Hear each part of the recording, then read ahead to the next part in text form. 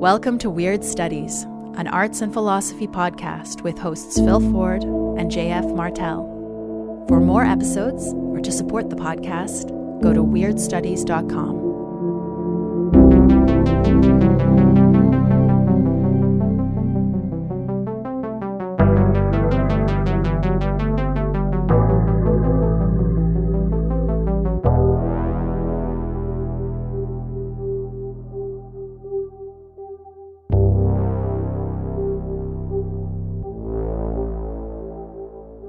Hi, welcome to Weird Studies. This is Phil. This week, we are continuing our series on the 22 major arcana of the tarot.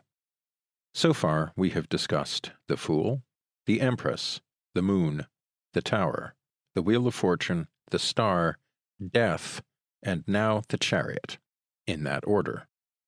Now, this isn't the order in which these trumps appear in the tarot, in a manner perhaps appropriate to the intuitive lunar knowledge that the tarot represents. We have been wending our way through this series by means of a series of hunches. Each tarot episode has been born of an obscure conviction that each card is the one we need to be talking about at the moment. As for why we feel we should be talking about the Chariot right now, I couldn't even tell you. Perhaps it's as simple as wanting to talk about a card that isn't as high-minded and spiritual as some of the ones we've already done. The Chariot is about getting somewhere, with the executive function of the self as the charioteer, and the chariot as its vehicle, the self's energizing purpose. In this vein, cartomancer and former professor Camelia Elias susses out the core potentiality of this card by imagining how it combines with others.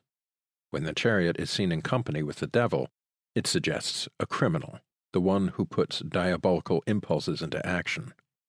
When combined with death, we get a harvester. With the moon, an astronaut.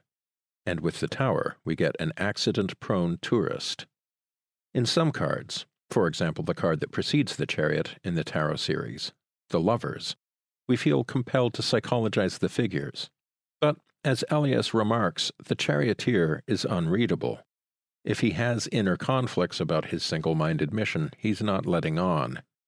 The chariot might just be a vehicle, and the charioteer might just be a driver. But to say only that would make for a short and dull episode. And besides, if the charioteer is shallow, it is a shallowness with the potential to reverse into depth. For as it says in Mark 8:36, "What shall it profit a man, if he shall gain the whole world and lose his soul?" In the very single-mindedness by which it pursues its ends, the ego arrives at the exhaustion of those ends and is obliged to contemplate a greater one.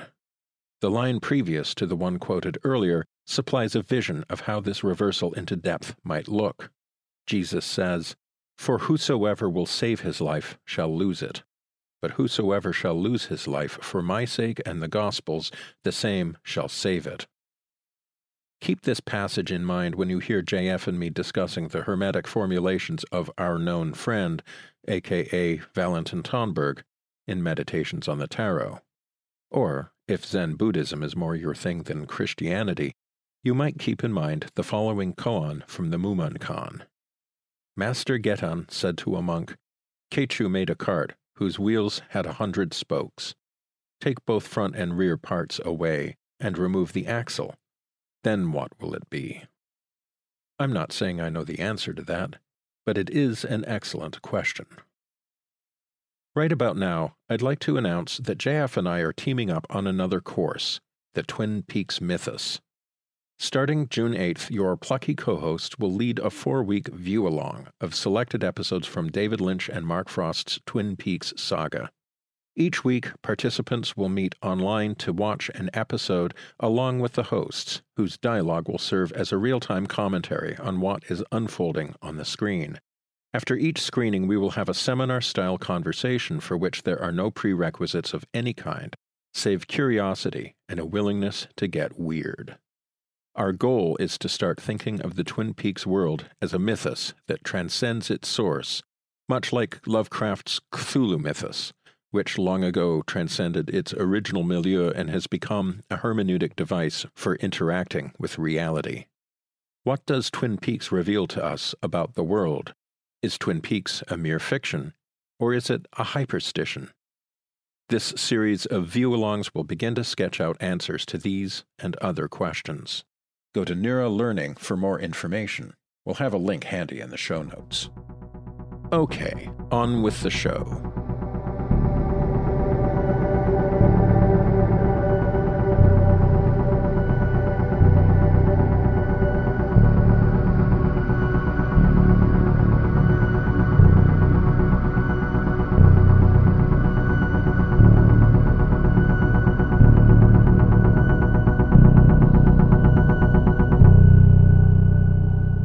So, before we go any further, I would like to pour one out for Rachel Pollack, one of the great masters of tarot hermeneutics. Died only a few weeks ago, I think. And I am not going to pretend to have had a deep knowledge of her works, which were many and varied, not only in tarot, but also science fiction or just general SF. A woman of parts, of many accomplishments, somebody known to a lot of our listeners, and I think probably personally known and loved by a good many people in our orbit. So while I'm not going to pretend to have been a devoted follower of her career and works, the only book of hers I have is Tarot Wisdom, which is an absolutely indispensable gazetteer of tarot knowledge. Nevertheless, just want to start off by pouring one out for a major figure in our scene. Hats off to Rachel Pollack. Nothing much more to say about that, but I will start off by invoking her name as a way into what we're talking about today, which is the seventh arcanum of the tarot, the Chariot. And I suggested this. This was my bright idea. It was your bright idea to do another tarot episode, which feels exactly right for some reason. I'm not sure why. It's just a rhythm thing. Well, if we want to finish the series, yeah, get on the stick. And the last one we did was early January, and it's now May Day. So maybe we should get our. We should save the Hermit for the end, because we'll do the Hermit when we're about 92 years old. When you are 92, yes. I'll be like 83. A sprightly 83. Hopefully. I wonder about that sometimes. I imagine us like, because this is going well. I like this. Yeah, are we going to be doing this when we're both in our 80s? That's thinking ahead. Why not? Why not? Our audience can age with us and hear us getting progressively crankier and less flexible in our opinions. Yeah. And at the end, it'll just be like an hour and a half of mouth breathing in stereo. Although I know a decent number of remarkably spry elderly people who, if they had a podcast, one feels that they would have been able to keep that podcast going until they draw their last breath. Absolutely. So, and I am a believer, not that wisdom is an invariable complement of age, but that it at least aging opens up the possibility of certain kinds of insight that are unobtainable otherwise. Correct. I would say that age is a precondition of wisdom. It's not the only condition, but it's one of the conditions. You don't get wisdom without age. As the logicians say, a necessary but not sufficient condition. Exactly. Which isn't to say that our younger listeners are not themselves possessed of a certain degree of wisdom, and often a wisdom that seems to kind of vanish like a spring snow as you get older. Yes, that's true. Like, I am reminded of this talking to my kids, that they know things I don't, but that I used to know. You're right. You know, there's a wisdom that's proper to youth as well. Youthful folly, as it's called in the I Ching. Yes. It's a type of wisdom. It's crazy wisdom. Yeah, as the Tibetans say. Yeah. And I mean, in classic I Ching fashion, everything is always reversing into its opposite. And so youthful folly can become its own kind of crazy wisdom. You're quite right about that. One thing, actually, this is something some commentator on the I Ching said, and I think this is true, that one thing that recommends the I Ching as a system is that it actually has room for silly shit. Right. One of the moving lines of youthful folly is the hair on the chin. Basically like a foppish goatee. Imagine an affected facial hair situation. Right. That's like a wonderful emblem of folly, right? It's affectation. We just did this whole thing on the Patreon about affectation. And so something that I like about the I Ching is that it isn't all cosmic wisdom, right? There's room in that vast cosmic filing cabinet for silly shit as well. And actually, this is why I wanted to do the Chariot. Because when we're talking about certain kind of very impactful cards like the Tower, Death, the Moon, the fucking Fool, the first card we did, these are all cards that you actually have to work to keep your feet on the ground. Like I remember when we were doing the Fool card saying like, yeah, but what about just garden variety idiocy? What about the Fool as Fool and not, the Fool as the initiate, the Fool as all of the various highfalutin meanings that are customarily given the card. And the Chariot, it seems to me, is a little bit like Youthful Folly. It is a card that does have spiritual significance, but it also just means a car. Like, yeah. if you were thinking about buying a car and you pulled the Chariot, it might just mean that you're going to buy a car. So, yeah, I see what you're saying. And its old meaning is triumph, glory. And so, like, it could be as simple as the glory of owning a really dope ride, or having some kind of really cool, I don't know, I'm looking around my office, my electronic typewriter. Right. I didn't need to get it, but I like it. Yeah. It's cool. It's a powerful conveyance of my thoughts. Well, that gets us right to the core of it. Yeah. It allows me to move in style. You don't have to move in style, but the Chariot implies not just that you've got a car, but you've got a nice car. Think of Superfly's car in the film Superfly from 1972. Sorry, you were going to say something. This gets us right into it. No, but that interpretation of it reminds me of the grace hexagram in the I Ching, which adornment, the one that has to do with style. There's a whole hexagram that has to do with adornment, style, affectation, and its affordances. There's something about the character there, because it's called the Chariot. It could have been called the Charioteer, which would have been more in keeping with the rest of the major arcana, which are mostly characters, not all, and it is a charioteer. So it's a chariot and a charioteer, and there's an indistinguishability between the two. The chariot is also the one who rides the chariot and the horses. What I've been getting out of the research I've done into this card is that it has a kind of double meaning. It signifies, in a sense, triumph, mastery, but also the danger, its reversal, like the reversal of the master into the tyrant, let's say. The charioteer is in control. That's the image we get. It's someone who's in control. They're so in control that in the Marseille Tarot, they don't even have reins on their horses. Like the charioteer is holding a scepter. He's controlling the horses with his mind. He's like, it's more like a car than a traditional chariot.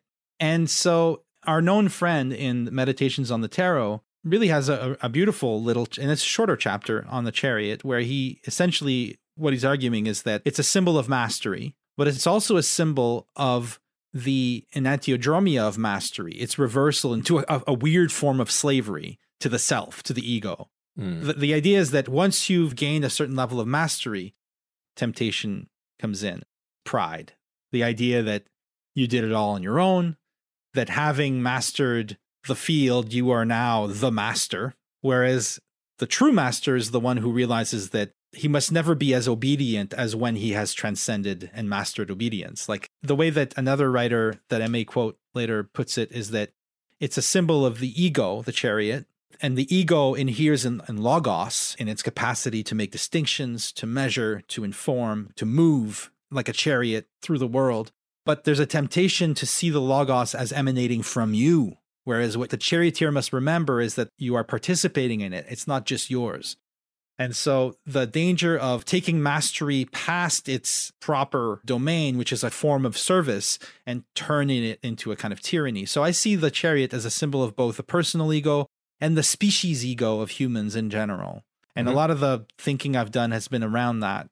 Anyways, rambling, please, the ball's in your court. Well, you set about half a dozen balls over the net. That's why I stopped, yeah. So I will have to just choose one to spank back over the net. Oh, by the way, and this is very important, while you were talking, I quickly looked it up, and the hair on the chin moving line, in fact, belongs to the Grace hexagram, not the Youthful Folly hexagram. And I feel that I have to say that because my vainglory, my pride is such that I would never have forgiven myself for getting the wrong hexagram. You're giving us an example of proper mastery, which involves admitting when your co-host had one over you. well, if I start doing that, I would never be done. So I think I'm just going to edit this whole bit out. No, it's. I must at all times pretend to be fully in control of every situation. Fully in control, yeah. But there's something that happens when we start debating or something like that. When you can feel the chariot archetype entering, when you need to be right. And you can't afford to be wrong. You're like a fucking charioteer just riding off into some Bronze Age battle, and you're early Iron Age perhaps, and you can't afford to look sideways. You have to keep going, right? Yeah. The thing is that might have a kind of heuristic value, a kind of like temporary pragmatic value, but to live in that, can you imagine living in a racing chariot? It'd be awful, an awful place to live. But a lot of people live in the chariot. They're constantly moving. You just see them zoom by every day. It's like, Jesus Christ, he's still in there. They're in one of those Elon Musk self-driving cars. And they're always very animated, but you just see them for a brief second as they flash by. And sometimes they're having breakfast.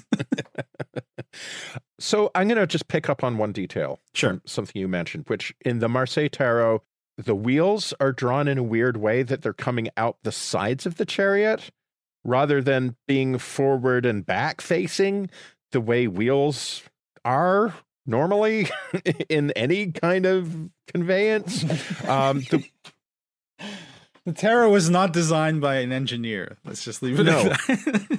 Well, it's one of those things where that happens a lot when you're looking at earlier tarot decks.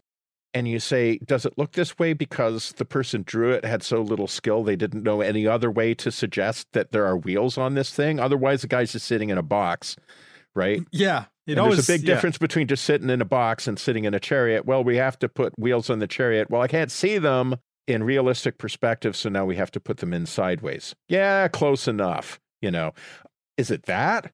Or does that actually mean something? Because, of course, if the wheels are sideways, that chariot isn't going anywhere. Or if it is, it's going sideways, but it's not going in the direction that the horses that are facing us are going to go. Interesting. So this is from Rachel Pollack's Tarot Wisdom, in fact. This is on page 100 of that, where she writes, my friend and fellow tarotist Zoe Madoff sees the chariot as a vehicle for divine will, emphasis on divine. The charioteer does not need to take charge or hold the reins because he makes himself the vehicle for what needs to happen. Not my will, but yours becomes his motto. Or as I always think when we're getting close to that concept, thy will be done. That line from the Lord's Prayer has always been resonant with me, thy will be done, because one immense burden that we are all carrying around is the burden of our own will. And the chariot is generally considered to symbolize the will, the individual will. And I don't think the will is a bad thing, and maybe we can return to that, but I will say that it can be a bloody great burden to drag around with you. The idea that you are responsible for everything, that everything that will happen in your life is something that you will make happen, and thy will be done is somewhat of a surrender, a peaceful and relieving surrender to the notion that actually you can affect only a fairly small subset of things in your life, and you most of the time aren't even really aware of the full consequences of any decision that you make. And so there is a certain wisdom in seeing the journey of your will, what you want in this life. And again, I'm emphasizing there's nothing wrong with having a will. Nothing gets done without the will, right? But there's also a kind of journey of the will that leads to its own cessation. Not because you're spiting the will, but actually because you are fulfilling it. Yeah. And that is the moment of thy will be done. I mean, this is the great aim of magic and, for that matter, spiritual life. Your will fuses with, becomes one and the same as a divine will or a higher will. And sometimes doing that will involve very much subjecting your personal will to a kind of an ordeal that it would never otherwise accept. For instance, thy will be done. That line, other than in the Lord's Prayer, which is, of course, where we all know it from. But there's that moment in Gethsemane when Jesus is crying and sweating blood. He's having a major panic attack because he knows what's going to start any moment when the soldiers come and get him. And he knows what he's going to have to go through, which is like torture on a level that few people ever experience, right? And so he's afraid. And he says, Father, if thou be willing, remove this cup from me, or take this cup from me, is how it's usually translated. Nevertheless, not my will, but thine be done. Mm-hmm. So it's like, please do something so this doesn't happen. But ultimately, I have to hitch my will on yours. So it's like, it's an acknowledgement of the ego. It's not the extinguishing of the ego, such as that my ego has been eliminated, so I will not feel this torture. I will just go through it with the pure divine will that has transcended. I will be my torturer and myself at the same time. It will be as pleasurable as it will. No, it's not that. It's like fully embodying your ego as an instrument and as a being, as a character you're playing in this drama, but at the same time knowing that ultimately this character that you are is simply participating in something bigger and like allowing these two kind of strata to coexist. I've always been very touched by that line. I think it's amazing that it would be in the story. Take this cup from my lips, not my will, but yours. Yeah. I need to noodle this out, but this seems to me to be not too far from the spirit of our known friend, a.k.a. Valentin Tonberg, when he writes about he's like, this is the secret, right? This is the Christian hermetic secret of renunciation. Mm-hmm. He starts messing with the hermetic dictum as above, so below, which anybody who spent 5 minutes contemplating magic has probably heard. That's Hermes Trismegistus from the Emerald Tablet. Okay, so this is on page 148, Meditations on the Tarot by Anonymous. Here is a fundamental law of sacred magic. One could formulate it in the following way.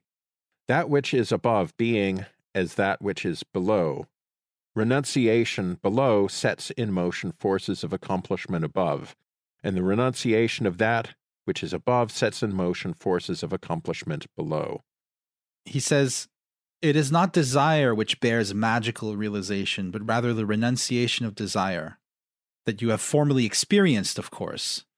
For renunciation through indifference has no moral and therefore no magical value. So there's an affirmation of desire as you need to desire something greatly in order to renounce it, or else you're not renouncing. Yes. It's like those monks who they found a loophole by getting castrated, and then they were forbidden from doing that because you're not renouncing anything if you're castrated. You're renouncing your testicles, I suppose, but then everything after that, you're free, right? In a way, I don't know if that's actually the case, but there was a big debate about that in the early days. Yeah, a certain kind of freedom, I suppose, but yeah, no, definitely not a freedom of which I wish to avail myself. Right, but I already know that you would lose your eyes before losing your testicles, so.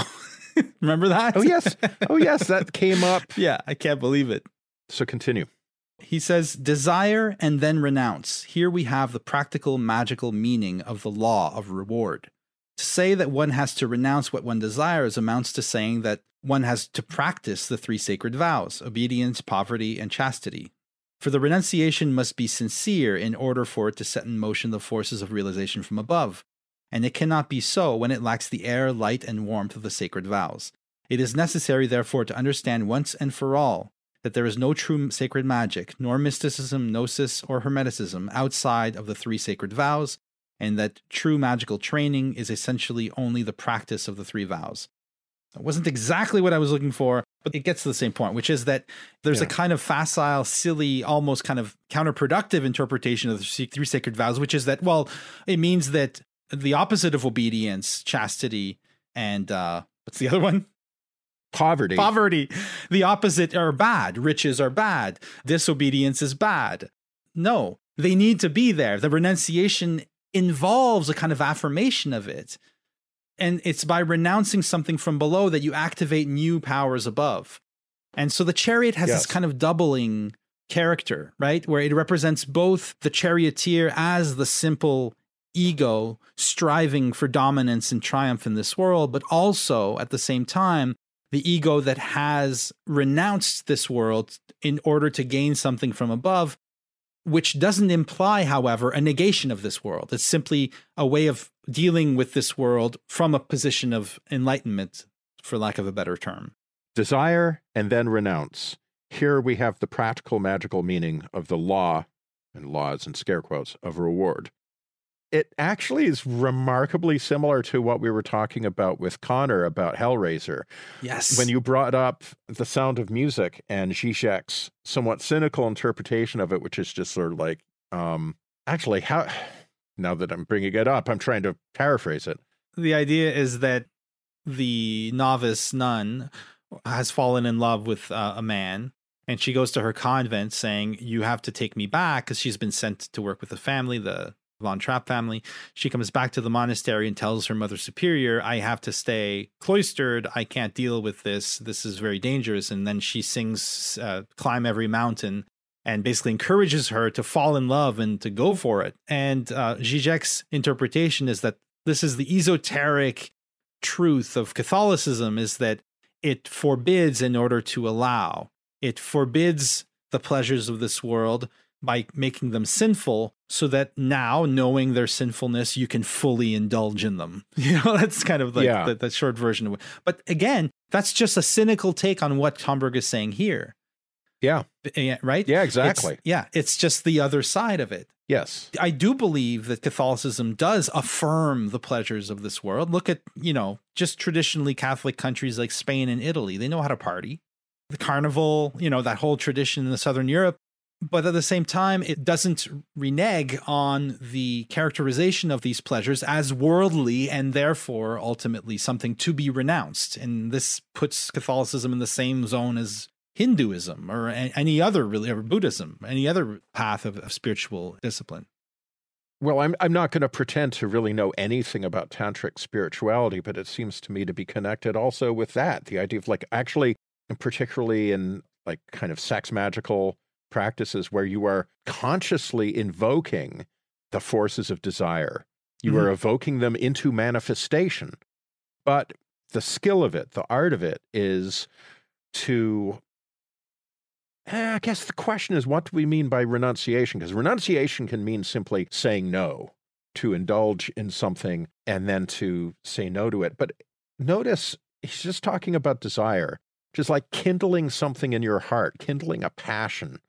What you're doing is you're kindling desire, even to the point of actually like engaging in sexual rites, like in sex magic. There's a metaphor I'm going for here. I'm just trying to noodle it out.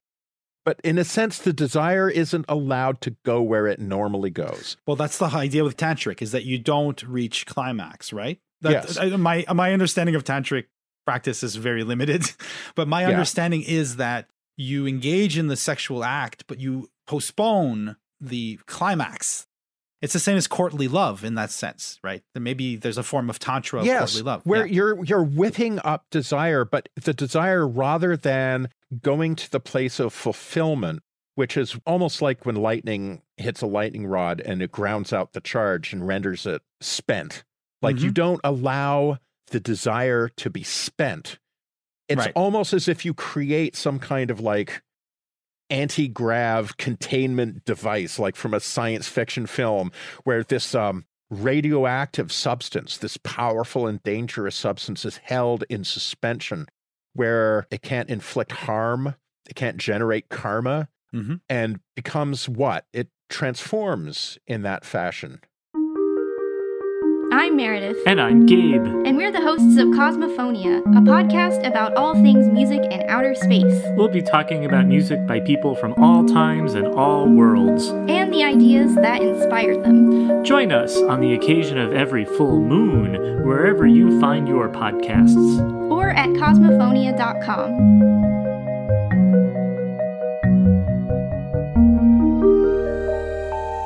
Okay, so our man here is Plato. And I haven't read this in any of the research I've done. I've seen no one, I'm sure many have, observe that the Chariot card gives us precisely the image of the charioteer from Plato's Phaedrus. where Plato is trying to describe the architecture or the composition of the soul. And the image he uses in the Phaedrus is the charioteer with two horses drawing his chariot, but the horses are opposed to one another. One horse represents what we call the id, forces of instinctive desire, appetites. And the other horse is the moral, maybe the superego, morality, judgment. And then the charioteer is reason in Plato's rather mystical interpretation of that concept. And the idea is that the soul is the composite. And what the soul's doing is trying to keep the horses moving together in parallel. But of course, they're always at odds. And what happens is that because it's very difficult to keep the horses moving in a straight line, the charioteer is constantly bobbing up into the world of forms and then back down into the world of manifestation, never able to remain fully in the world of forms. Plato is presenting us an image of the soul as a kind of perpetual state of conflict. And that means affirming and controlling desire. You're never done. You never get castrated and then I'm done. It's a never ending process of trying to correct this trajectory. And this is the key thing. For Plato, the force that drives the chariot is eros itself. The energy that takes you into the world of forms, the love of beauty, right? Specifically in Phaedrus, the love of beauty is what brings you to enlightenment. It's desire, but it's desire directed at the right thing. Instead of desiring the object, you desire the form that the object embodies. When you desire the form instead of the object itself, you're on the proper path to enlightenment for Plato. So it's like if you just desire a person sexually, and you have no notion that what you find desirable or attractive in that person is a form, right? Something that is atemporal, something that is acausal, then of course you're falling, you're like the chariot coming down towards the earth and possibly crashing. But if you can see the form, you're still desiring the person, but the person becomes the kind of crystal in which you perceive the form that they embody. And therefore your desire is redeemed in a certain sense.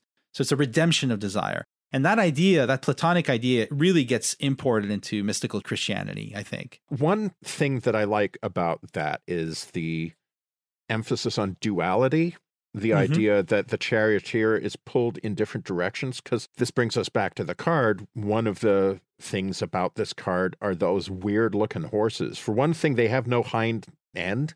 They look like they're growing directly out of the chariot, as if, in fact, the chariot and the horses were one and the same or consubstantial. Yeah. And they are pointing in different directions, though looking in the same direction.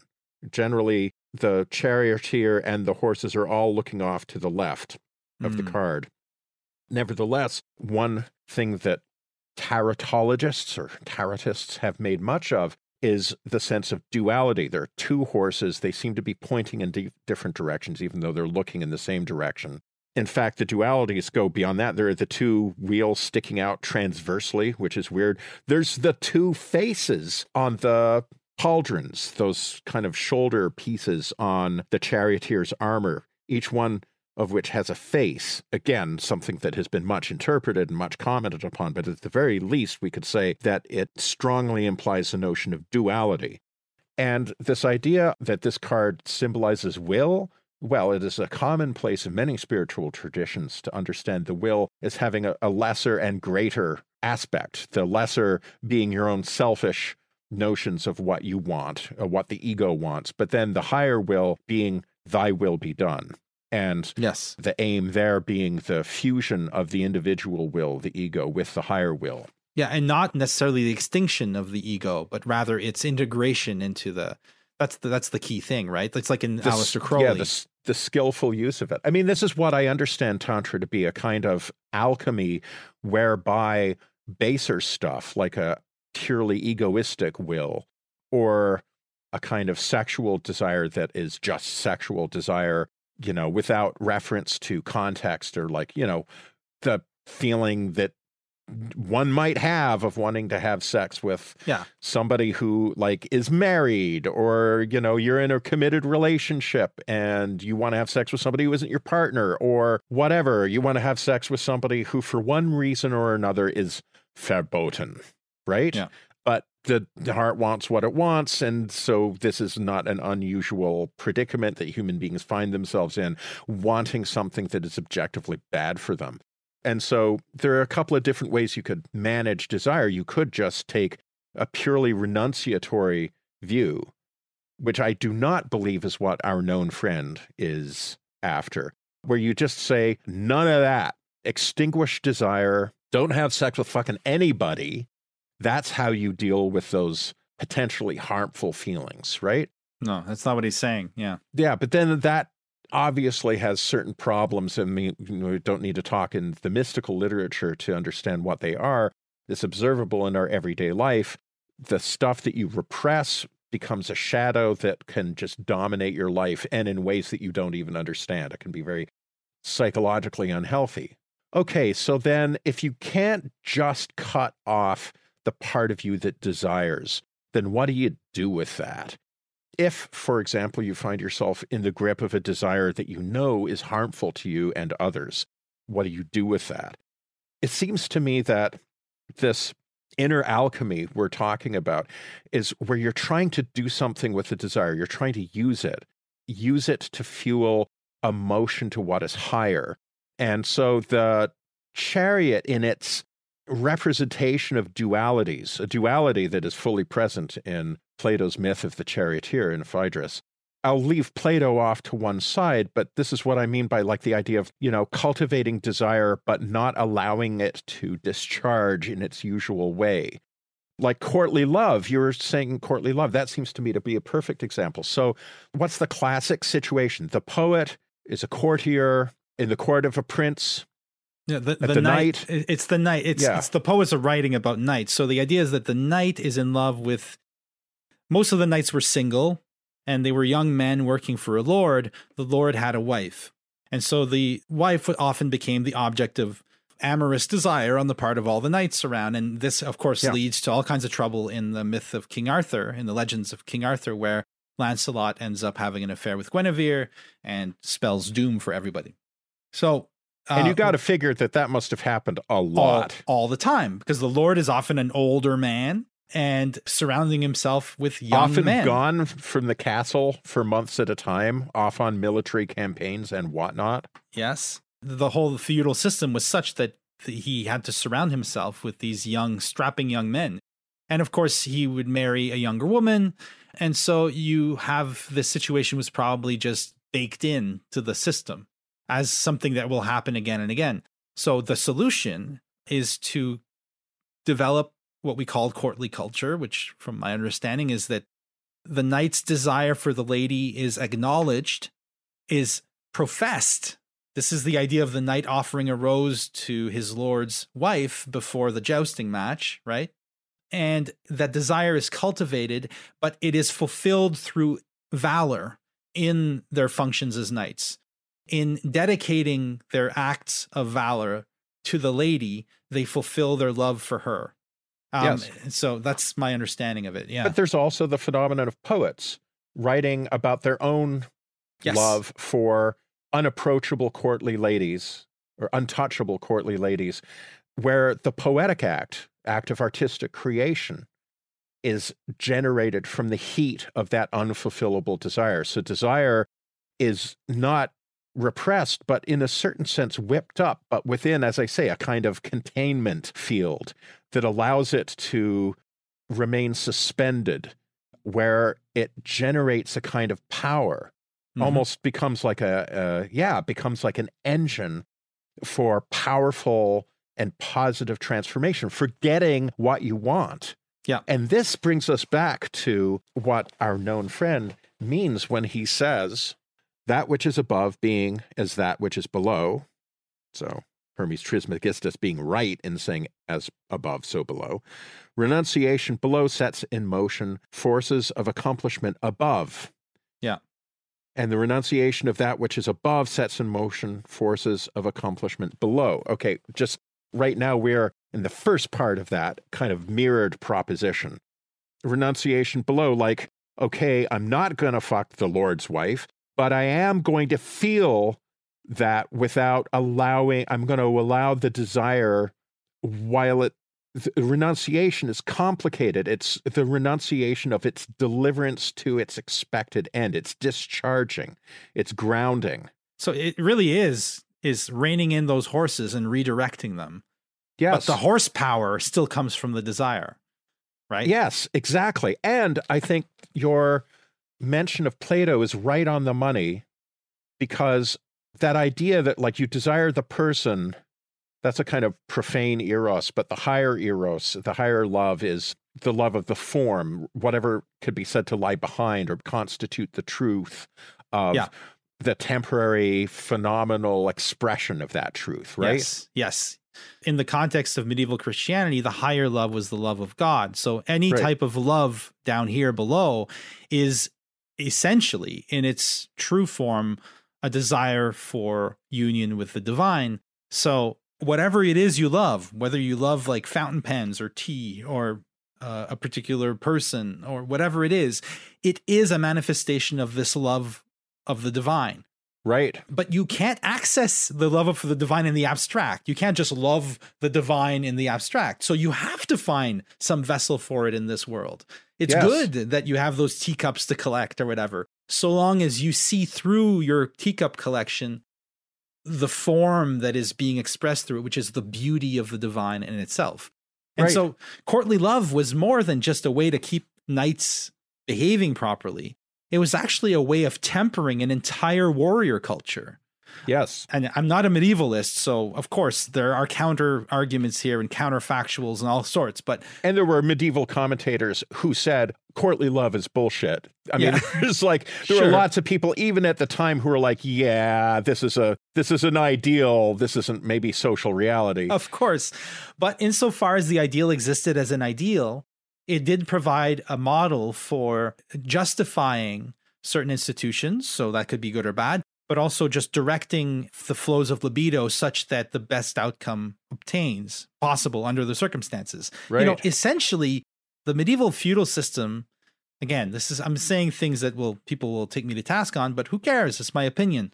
My opinion is that the medieval feudal system is anarcho-syndicalism, essentially in practice. What I mean is that it's basically just a barn full of dry hay, and all you need is one little match and the whole thing goes up. It could all fall apart at any time because it's this crazy rhizomatic multiplicity of bonds that all have to hold for the whole thing to work. How does it work? It can only work by infusing it with a culture that will incentivize its working. Because it's essentially a bunch of warrior cultures that suddenly found a way to exist in this very fragile system that was fully dependent on a kind of mystical ideal, I think. That's the way that I would interpret it. And it couldn't work forever, and it didn't work in the end. It fell to pieces. But I do believe that courtly love, no matter how questionable its application was at the time, did have a part to play in creating the culture, for example, that Chaucer is writing from. It created a culture that was more than simply the warrior culture that served as its initial raw material. So did in fact infuse some higher cultural note, I think so, into its society. Yeah, I think so. And it's unpopular to say that. It's the right thing to do is to dwell on how oppressive the Middle Ages were, but there's a lot more to it. And the more you read actual medieval sources, the more you see how absolutely bonkers our popular idea of the Middle Ages is. It wasn't at all what we think it was. It was very different. And it's really interesting. It's really interesting to read medieval texts because you get to see how differently people saw things back then. It's a totally different way of looking at reality. And it is worth remembering that the tarot is a product of the medieval imagination. Unless you believe that it bootlegs, ancient Egyptian wisdom, as there's one whole school of opinion in tarotology that argues that. Yeah, but then again, the medievals, that's totally medieval too, to believe that. Yeah. And just before, because I don't want to leave this loose end, you mentioned the two wheels facing different directions, and you essentially said it, but just in case it wasn't clear, the wheels facing different directions is a perfect symbol for what Plato's talking about, which is the chariot must move forward, but is constantly being pulled in opposite directions. So it makes perfect sense that the wheels would be like that. But of course, if they had perspectival art, they would have felt compelled not to do that because it looks like a 12-year-old made the picture. But it actually really works symbolically. Not 12-year-old, fuck that. It's 5-year-old make the picture. But that kind of naive medieval art has all kinds of symbolic depth if you look at it with some charity. And I think that is always a good approach when interpreting the tarot, is to look at every oddity of these cards, the old cards like the Marseille deck and other old decks, and say it must be there for a reason. There can be good logical reasons why you would say, well, surely there must be some accidental features in there. And that can be freely admitted, while at the same time saying that as a kind of hermeneutic heuristic, I've always wanted to use those two words together in a sentence.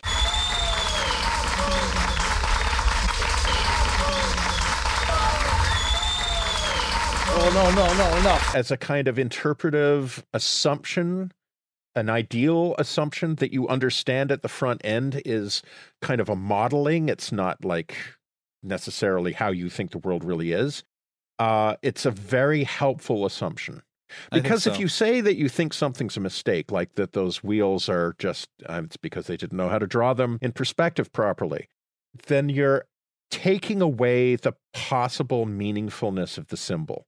Yes. And just sort of saying, oh, the symbol is just failure. Then it can mean nothing more than that. And also, I mean, it's a simple feature of kind of hermeneutics to embrace synchronicity and accident. What's that awesome card from Oblique Strategies? See your error. Honor thy mistake as a hidden intention. Exactly. And that's or secret intention, something like that. Yeah, as a hidden intention. Yeah. That's essentially the attitude of the Hermetic critic, right? Who approaches a work of art saying, well, I know that like McLuhan talking about King Lear. I know that Shakespeare wasn't actually writing an essay, a treatise on the breakdown of the senses as a result of movable type, but I will read the play as though that was the intention, and I will find all kinds of stuff there. They'll be on the order of probes, but that's the tool. That's the tool for learning. That's how we discover things. And who knows? Who can tell what's intended and what's accidental? What kind of who gives anybody the kind of view from nowhere that could authorize them to decide this was intended, this was not? That's just ridiculous. So, I mean, if you actually use the tarot or the I Ching, if you engage in any kind of divinatory practice, you quickly understand that mistakes and errors are how meaningful things in the universe, true messages, manifest. Yeah. Tarot draws, for one. Yeah, exactly. The very way, like the one indispensable feature of divination is it has to be a random draw. There's countless forms of divination, but all of them have one thing in common, which is randomization. If you came up with the idea of drawing that card, then it isn't divination. No, exactly. And yet you're always in divination honoring a mistake as a hidden intention.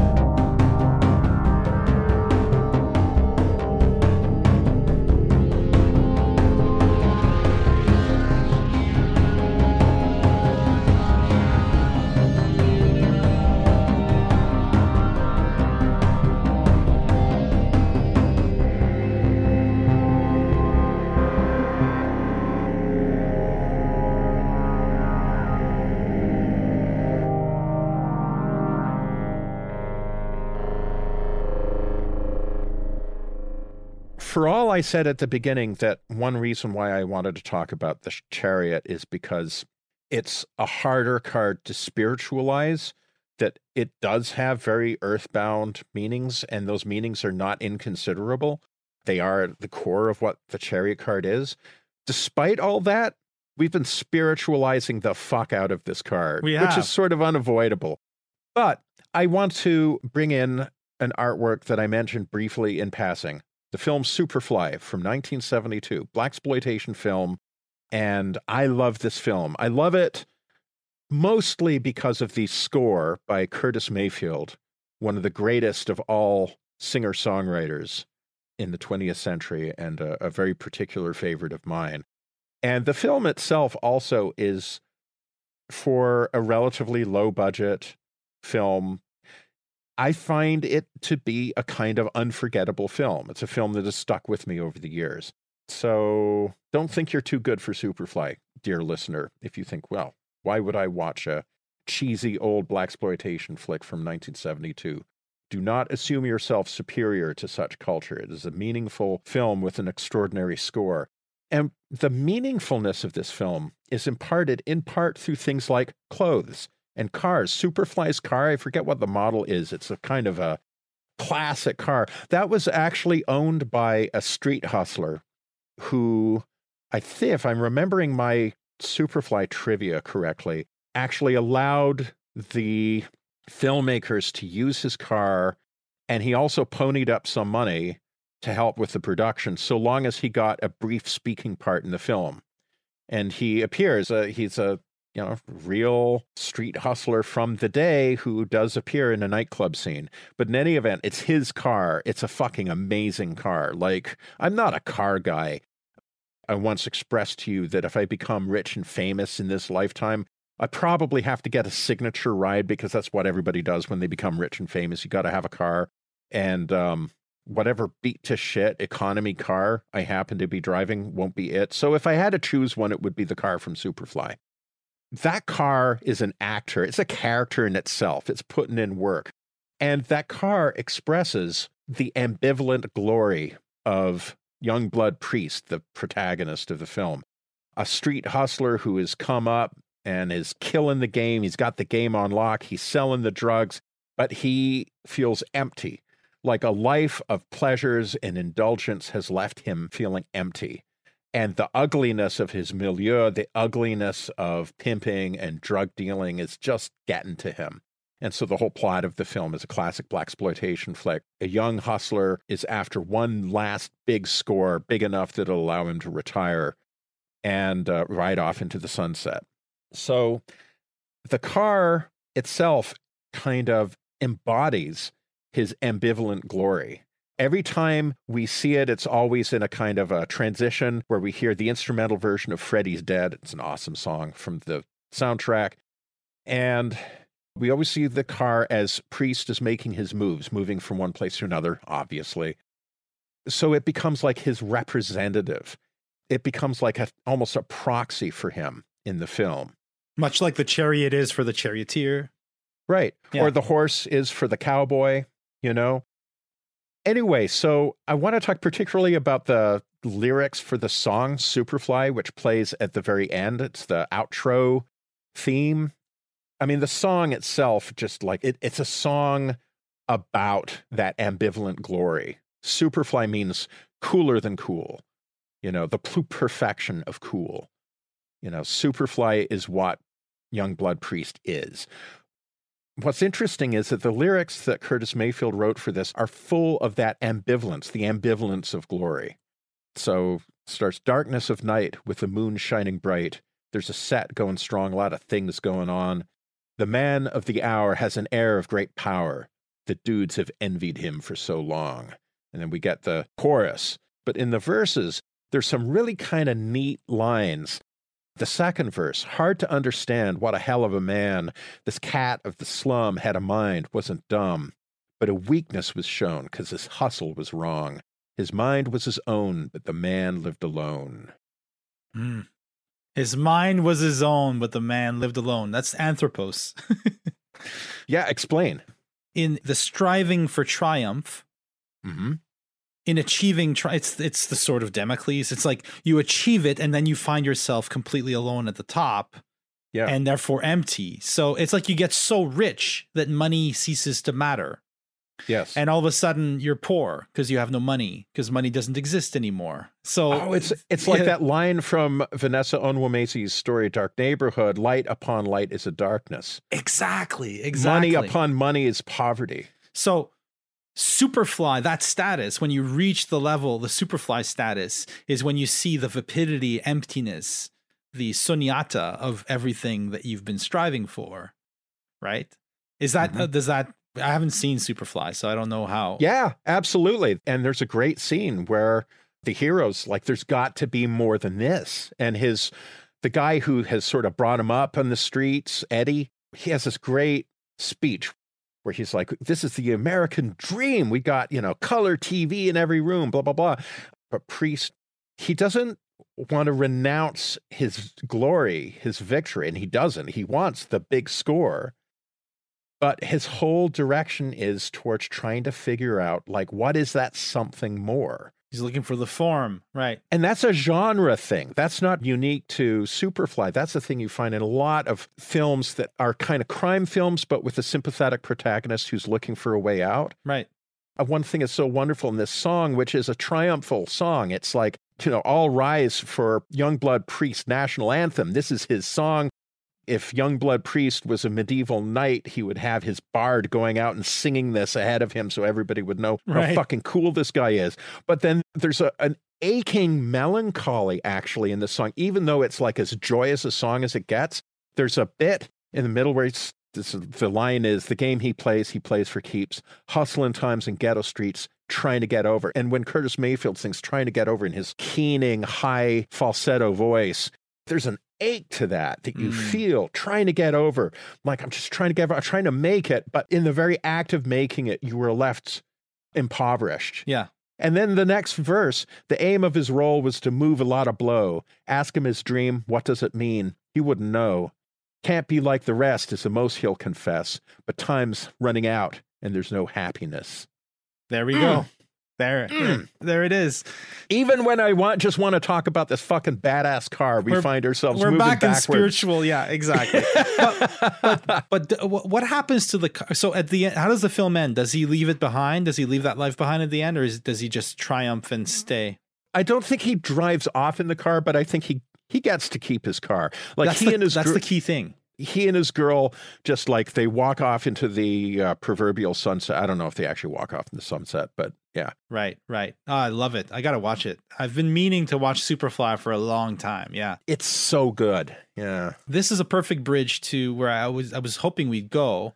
This idea, because you could, let's read Superfly's story as one last thing. Please. You said he gets to keep his car. Of course he does. You don't graduate from the Chariot.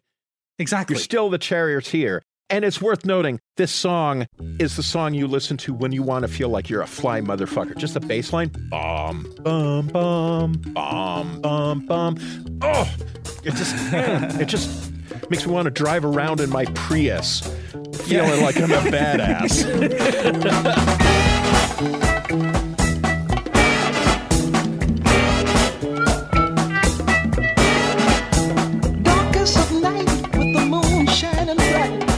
There's a set going strong, a lot of things going on. The man of the hour has an air of great power. The dudes have envied him for so long. Oh, Superfly. I don't want to step too far away from that. We're still in this zone. No. I just wanted to finish that off, but please, let's go in the direction you wanted to go. But isn't that an interesting trope? The trope of the guy, I've seen this in other films. He's lost everything and so is living in his car. So the car is a constant. Oh, yeah. You still need the car. You need the chariot, no matter what. It's the chariot that will take you higher, to the higher love we're talking about, into the spiritual. It's not a different chariot from the one that took you to the triumph in this world. It's the same thing. Yeah. It's the same thing. But let's read for a second, just read Superfly's story as a kind of exemplar of species ego, of the human ego, the modern human anthropos, which has placed itself in the position formerly occupied by God, right? We've talked about this in various episodes. And what happens is that it achieves mastery, right? You could argue that modern humanity has subjected the world to its will in various ways and has achieved a kind of mastery, but then again finds itself completely alone at the end, having evacuated all the others. Another thing we've discussed before, the demons, spirits, moral forces that Charles Taylor goes on about have been evacuated. So all of a sudden we're in control, but we're basically on the trash heap of a planet that we've wrecked going, well, what's the point, right? Indeed. And I wanted to go there because when you mentioned on our Discord that, talking about the Chariot is also just talking about cars, it put me in mind of revisiting J.G. Ballard's novel Crash, which is one of my favorite novels of all time. I would love to do it one day, and I think you would enjoy it. We should. You've brought it up so many times. Yes. I really feel like we should read it. So in this novel, Crash, Ballard is using the car as an index of the kind of postmodern, post-Hiroshima condition. It is, of course, an object of desire and a vehicle of desire.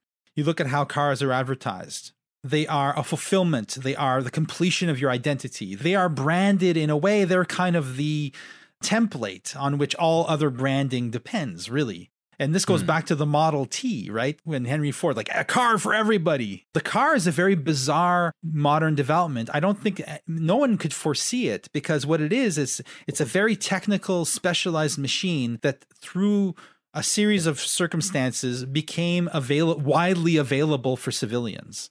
It's the type of thing that was at the beginning, you would have thought, well, there'll be military applications for this and industrial applications for this. But all of a sudden, everybody's getting a car, which I think was a kind of crazy thing when it was happening. Like, who would have foreseen that everybody would have their own horseless chariot to like whiz around on? It's crazy. And also, the other thing that we weren't aware of is that with the internal combustion engine, we weren't just creating a technology for getting from point A to point B. We were creating a vast planetary machine for heating the atmosphere, Yes. Right. And so it was this weird archetypal thing. And what Ballard is doing in Crash is he's looking at the car as a kind of dream object and looking at the car crash as the index of the real cataclysm unfolding around us. He says here, in his introduction to the French edition, it's a wonderful essay he wrote. It doesn't have a title, but the main idea is the death of affect, which he sees as one of the main features of post-World War II Western life. He says, Crash, of course, is not concerned with an imaginary disaster, however imminent, but with a pandemic cataclysm institutionalized in all industrial societies that kills hundreds of thousands of people each year and injures millions. And a little later, he says, the ultimate role of Crash is cautionary, a warning against the brutal, erotic, and overlit realm that beckons more and more persuasively to us from the margins of the technological landscape. So looking at the car not as a simple historical contrivance, but rather as a potent dream symbol that might give us insight into the archetype of Anthropos, into what humanity is making itself into. Because ultimately what you have in Crash are people who they have a sexual fetish, and their fetish is the car crash. So not just the mangled bodies in the cars, but the damage done to the cars themselves, the way the dashboard is all busted up, the way that blood and semen mix with engine oil. It's a very difficult novel to read. It's very, very dark. All of this is sexualized by these people. There's a copy of the manuscript that was submitted to a publisher, and the reader had just written on the front page, this man should be institutionalized. I'm like, that's basically, people thought he was completely crazy. But today, you read Crash today, and you see that how prescient he was. Not that we have car crash cults going around, although we probably do for all we know, like in this day and age. But he had a kind of insight into the amalgamation of flesh and chrome, the union of the human and its own technological inventions. He was seeing something really, really important about the triumph that the car represents and the ultimate defeat that it brings on, or the ultimate enantiodromia that it simultaneously represents, in the sense that the car becomes the symbol of the fullness and the emptiness of modern life. I mean, in this discourse, the car or chariot becomes the ultimate sign of the human. The species ego of the human. Yeah, I think so. The species ego of the human. Yeah.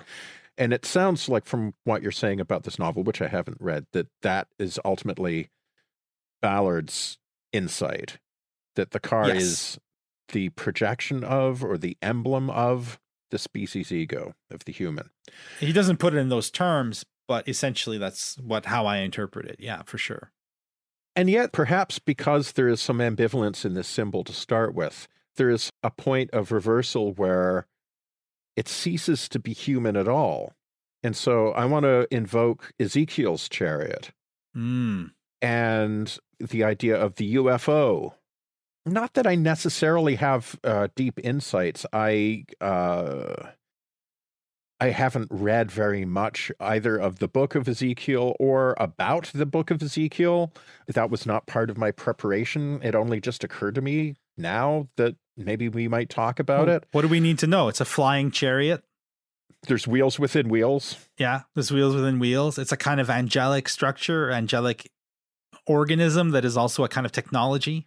It's like the chariot in the card, which is almost a centaur-like creature, a kind of a technological centaur, where like you see the man, the charioteer, from the waist up, but you might imagine that maybe that's all there is of him, that his lower half is the chariot, and the horses are growing visual. I mean, maybe we could say it's because the person who drew them doesn't know how to draw a horse's hind end, but as we've said, this is not a helpful hermeneutic conceit. You know, the horses are growing out of the chariot. It's this hybrid being. And Ezekiel's chariot also, it's like it's a machine with wheels, but there's angels, and and they are all part of the same hybrid structure, which when you think about it is also true of the UFO phenomenon. Exactly.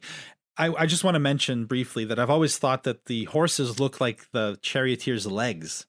I never thought of that. I like that. That's good. I totally agree that there's a very kind of compositional nature to the way the whole thing. And I love that it's called the chariot, not the charioteer, because it's drawing attention to the chariot.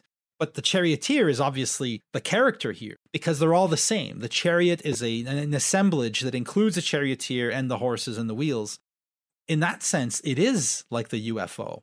Because the UFO, if you look at the latest reports, right, it's both technological and weirdly organic. Is it, it's a weird amalgamation of that dichotomy such that we can't really differentiate anymore. So yeah, it has that. There's one kind of UAP that people have been seeing that looks kind of like how you might imagine the Dementors from Harry Potter to look. They've got fucking tendrils or tentacle looking things.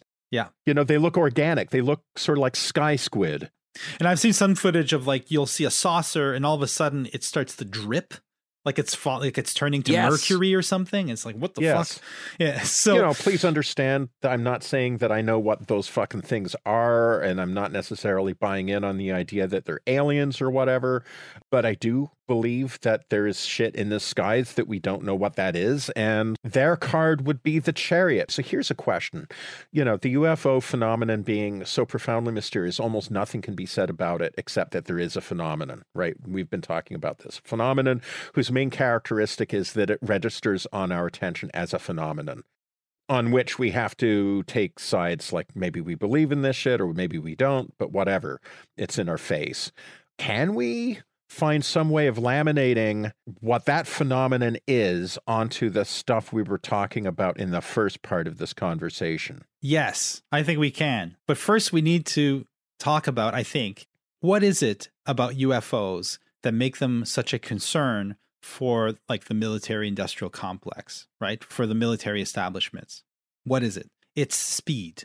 It's the speed at which they move. That's what I would say. This is what you hear all the pilots saying. They're performing maneuvers that we can't understand.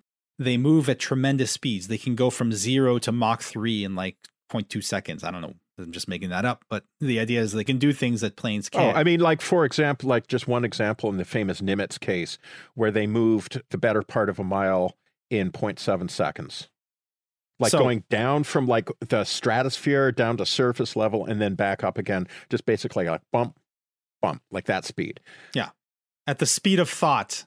Yeah. If human beings were in there, they would just be pink goo. Right. The G-forces would just shred any organic tissue, right? So we don't understand how that shit is possible. We don't understand how it's possible. But no, something is there and they're tracking it. And it's concerning because I think if you want to just boil it down, because the speed at which they move. There is a very interesting thinker. His name is Paul Virilio. I've only closely read one of his books called War and Cinema, The Logistics of Perception, a phenomenal book where he's talking about technological changes occasioning changes in perception, how we perceive reality and perceive the world, and how that has played out in the history of warfare. But ultimately, for him, it all boils down to speed. He coined the term dromology for this particular study of speed as a factor in human history. Just like McLuhan looked at human history from the point of view of media, he looks at it from the point of view of speed. And one of the things he says is, he'll say, like, for example, in a military context, we go from foot soldiers with spears to suddenly soldiers pulled on chariots by horses. And eventually there's the stirrup, and all of a sudden we have the centaur, the horseman who can move even faster. It's the same with competitive technologies in the naval world, right? Which ship moves fastest. It's always about developing a faster ship. And this, of course, has value or importance in the realm of trade. For instance, Marx wrote about this in, how do you pronounce it? Grundrisse. Is that how you pronounce that book of his? The Grundrisse. I've realized I've never said it out loud. So these are Marx's notebooks on capitalism and all that. This is what he writes about capitalism as a kind of technological development in Western civilization, right? It changes everything. He says, quote, "Capital by its nature drives beyond every spatial barrier. Thus, the creation of the physical condition of exchange, of the means of communication and transport, the annihilation of space by time becomes an extraordinary necessity for it. Only insofar as the direct product can be realized in distant markets and mass quantities in proportion to reductions in the transport costs, and only insofar as at the same time the means of communication and transport themselves can yield spheres of realization for labor driven by capital, only insofar as commercial traffic takes place in massive volume, in which more than necessary labor is replaced, only to that extent is the production of cheap means of communication and transport a condition for production based on capital and promoted by it for that reason." So what he's saying is that speed becomes a key thing in capitalism. How fast can you produce goods? How fast can you get goods to their markets? And that spurs technological development in this realm. And the idea, the metaphysical process that's going on here is a translation of space into time. Space becomes subject to time, and there's what he says, the annihilation of space by time. Time becomes primary. Whether something is 200 kilometers or 2,000 kilometers away only matters insofar as your means of transport are able to reach each point. The faster your means of transport, the less space matters. And the goal, the kind of entelechy that's guiding that, is to reach a point where speed becomes immediate, speed becomes infinite. In other words, our technologies move at the speed of thought. In Macbeth, when Macbeth becomes the modern tyrant, he starts to yearn to be able to act at the speed of thought. He says, for instance, he's railing against time. He says, "Time, thou anticipatest my dread exploits. The flighty purpose never is overtook unless the deed go with it. From this moment, the very firstlings of my heart shall be the firstlings of my hand, and even now to crown my thoughts with acts, be it thought and done." So he's saying that in order to win, in order to retain his power, in order to triumph, right, he needs to be able to act at the speed of thought. And that's exactly what the UFO does. It moves at the speed of thought. It represents the ideal for which all this technological advancement, this techno-capitalism is, it's the ideal that it's always trying to attain and always falls short of. And this is another way in which, like you were saying last time, the UFO represents the outside of capital. It's that it is representing, it's the strange attractor that's motivating this constant acceleration, right? To use a term from Nick Land, but it can never achieve it. So for me, the rise of Anthropos is inseparable from the annihilation of space and the subjugation of the intolerable intervals to the immediacy of digital thinking. In other words, of a system that can move at the speed of thought. And that's what the UFOs represent. That's what the UFO represents. And that's why the UFO is so deeply connected to the Chariot. Well, then from this point of view, the UFO, I still haven't read Jung's book on UFOs, but UFO is manifesting the human to the human. They're manifesting ourselves to ourselves. Yeah. And you see that in the trope, the idea that they're time travelers from the future. You often hear that. What if they're time travelers? Yeah. Well, that's what it is. It's an image. What is the gray? The gray is the perfectly transformed figure of the human after techno-capitalism. It's all head. Yeah. The body has become simply a metabolic appendage that just makes the brain function. Yes. The gray is our own face looking back at us. It's what we want to become. With huge eyes. Eyes like lenses. We talked about this with Michael Garfield in the Age of Glass episode early on, where we are in an age of screens, of our eyes moving, tracking things constantly.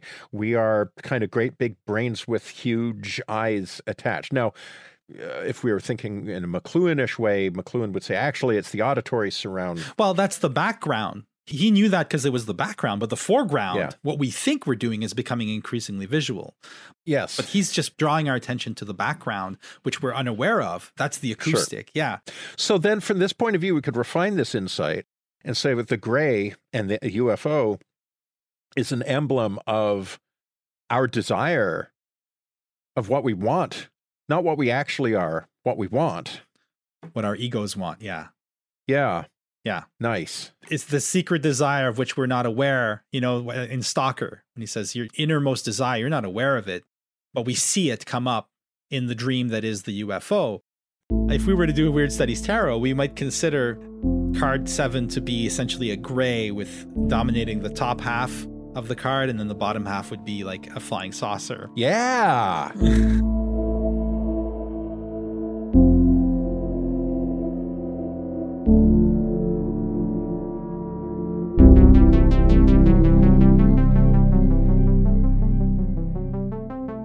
If you enjoyed this podcast, consider subscribing to Weird Studies on your favorite podcasting platform. You can also follow us on Twitter, visit the Weird Studies subreddit, and, of course, support us on Patreon. Music for the podcast is composed and performed by Pierre-Yves Martel, and the show is made with the assistance of Meredith Michael. Thank you for listening.